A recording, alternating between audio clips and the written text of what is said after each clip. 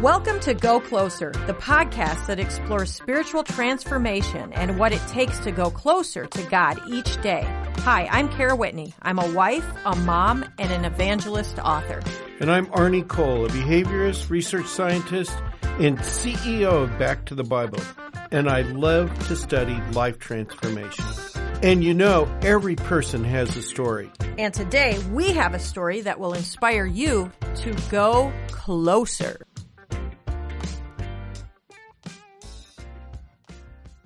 So if you tuned in yesterday, today we're going to continue our conversation with Reno Collier. Today he's going to talk about these people who literally live under a bridge. He met them and he saw that they were in desperate need for these essentials of life. Reno relates to that. He's a recovering alcoholic. He talks about that and also grew closer to Christ. So now he's a born-again Christian. Yeah, this was the first time I had heard the saying, the people that live under the bridge. And it's pretty humbling to hear Reno's story and the calling for people that don't have such pretty lives and lives that work. And it's just fascinating to me. Well, and just how much we each one of us has in common with these people under the bridge. Reno makes us question ourselves. Are your priorities centered on the true essentials of life? So when I quit, I detoxed at home and I went insane. I almost died. Ugh. So I start going to meetings and I learned more about God from people who literally live under a bridge than I did in church. And I didn't want to take the way out of let's go. And, there's some meetings and things that have lawyers and they come in there because they got a DUI leaving the country club playing golf. And I'm like, this isn't me. I am those guys who found God and who are still struggling to find something to eat and are still coming in here praying and trying and fighting like crazy. And through that, I realized success and money and my job and all that stuff that I've been chasing after, I was happier sitting in those rooms with those people because they felt like me. They understood me. I had support and a lot of people don't. And I think that you find God. My friend Leanne always says, she says, you get on your knees or God will put you on your knees. I had the chance to get on my knees. God told me, man, you got to quit drinking. I didn't listen. So I suffered for it. Hey, man, he stands at the door and knocks, and he did it in my life several times. Arnie's parents led cannibals to the Lord on a mission trip. And Arnie took the same path as you, but you always knew God was there, Reno, or you didn't think about him? I knew he was there. I blew him off, unless I needed something. So, Kara, why did you and Dan not dump Reno when he was a mess? Because we loved him. Really? Love conquers all? It does. I mean, I love him. I still love him. I loved him then. I loved him enough at one point in my life to distance myself from him because I thought he was going to die. And it would have broke my heart. And so you sort of push them away a little bit. And also part of that is just the tough love piece. That if I leave him here or I don't bail him out here, that maybe he'll come around. There were so many good things about him, and you don't want to give up on somebody. And I think as Christians, that's how we should approach evangelism. I don't want to give up on anybody, and it's all relational, and you have blows and hits, but you just can't quit because someone's soul is on the line. And with Reno, I don't know what the state of his soul was, but I just didn't want to give up on him completely. I love him, Wow. And Reno? I'll tell you this, that people can say, I love you. It's something that people say, guys say, yeah, I love you, man. I love you. I love you. But when she says that, Kara would sit on the back porch with me and drink coffee because I'd tried to quit a few times and she'd make me cheesy eggs that were delicious. And we'd sit out on the back porch and talk. And Kara is not, I'm just, blah, blah, blah, blah, blah. Kara doesn't say things unless she means them, right? So when people are like that and they say something to you, it sticks in your heart. I didn't apologize until I'd been sober for a little while because I'd said I was going to quit drinking so many times, and I'd walked around and apologized. But when Kara talked to me, it was from a place of deep care. It's to the point, and it's here's what's wrong, and you don't like hearing it because it goes against what you've talked yourself into that you are. And when somebody who doesn't say a lot, little things mean a lot. The whole time when I was getting sober, I was like, I've got to show her that I don't want to be that guy. I want to be someone that people go, man, I can go to that guy. He'll tell me the truth. He'll be honest with me about things and guide them that way. I've done enough harm. I own that. So it's nice to have a second half after the intermission to kind of try to make the movie wrap up. You know what I mean? To kind of have another chance where that whole first part may have been really funny, but it got sad. I always like how Arnie describes himself as a spiritual loser. Because I think when you realize the magnitude of sin and what Jesus did on the cross and how filthy we are. I mean, I'm looking at us. We're a mess. We look like a filthy, messy Brady Bunch right now with all the squares, and we're all just sitting here looking filthy, like Pigpen from Peanuts. But Jesus cleans it up. Jesus puts on our white garments for us. And I think we miss the boat sometimes as Christians because we feel like we're earning points with God when we war with others to try to look the part.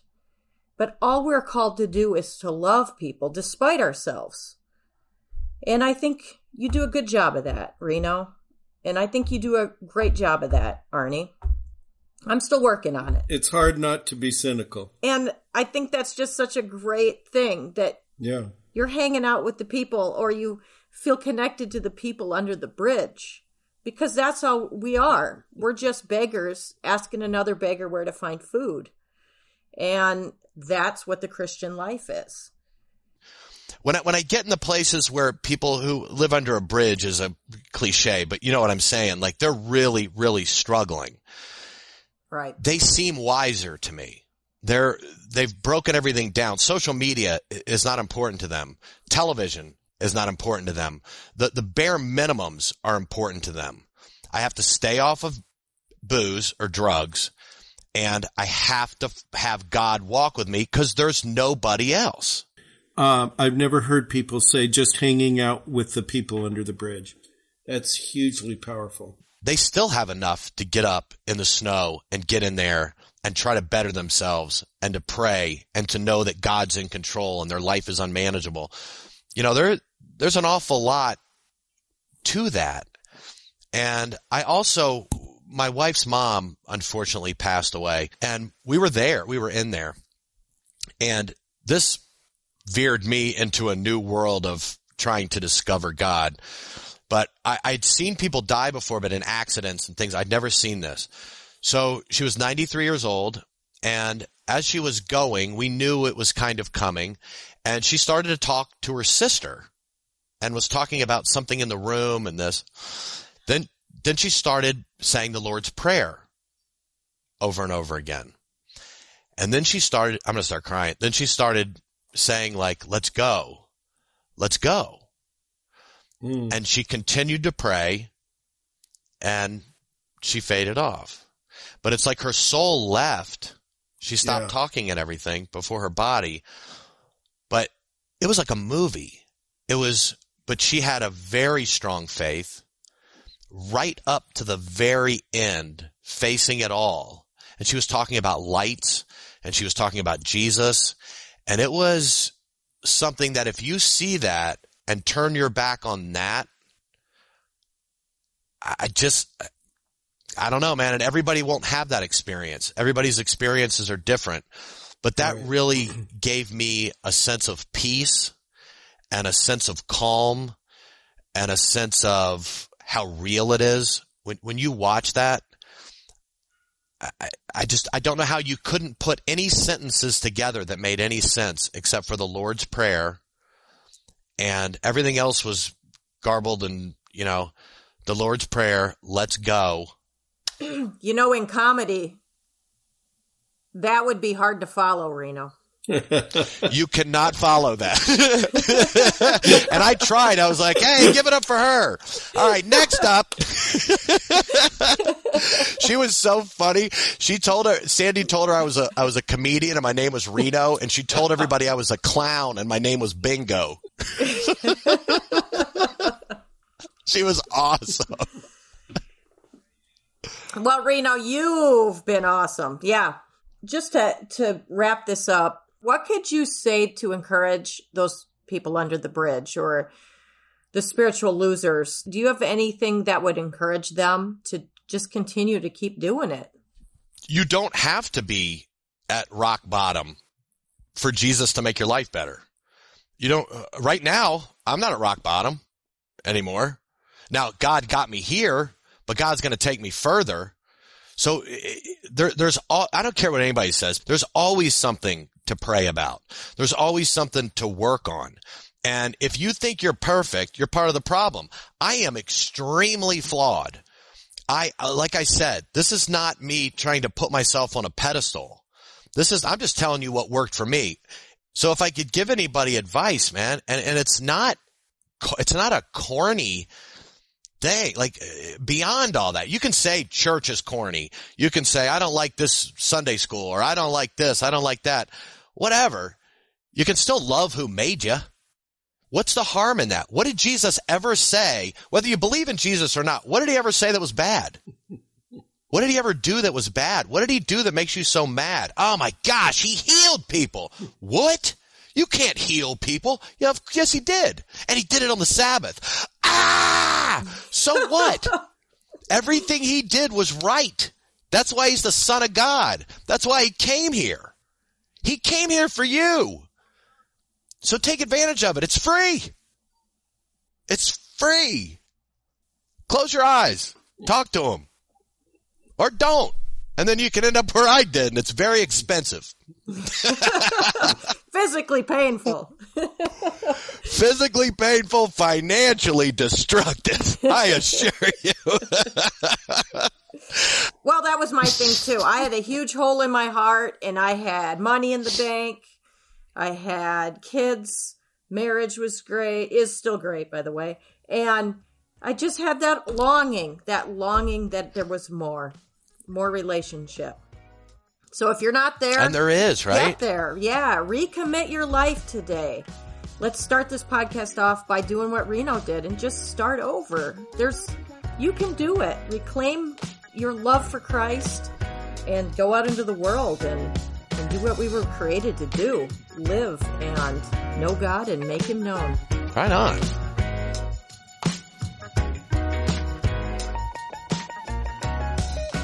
I loved Reno's interview, and I loved how God has made him this new creation, that he's completely transformed Reno's life and continues to do so. And he continues that transformation in all of us. Oh, that's so true, because, when you say a transformed life, it's really a transforming life. It's a process that, in our pursuit of Jesus, we want to move closer to him every day. But that transformation process is ongoing. It's never finished. He who began a good work in you will be faithful to complete it. That's Philippians 1:6. And I think it really sums up everything we heard Reno talk about. So, Arnie, we're going to be back again next Monday. Please join us, because we'll continue to go closer.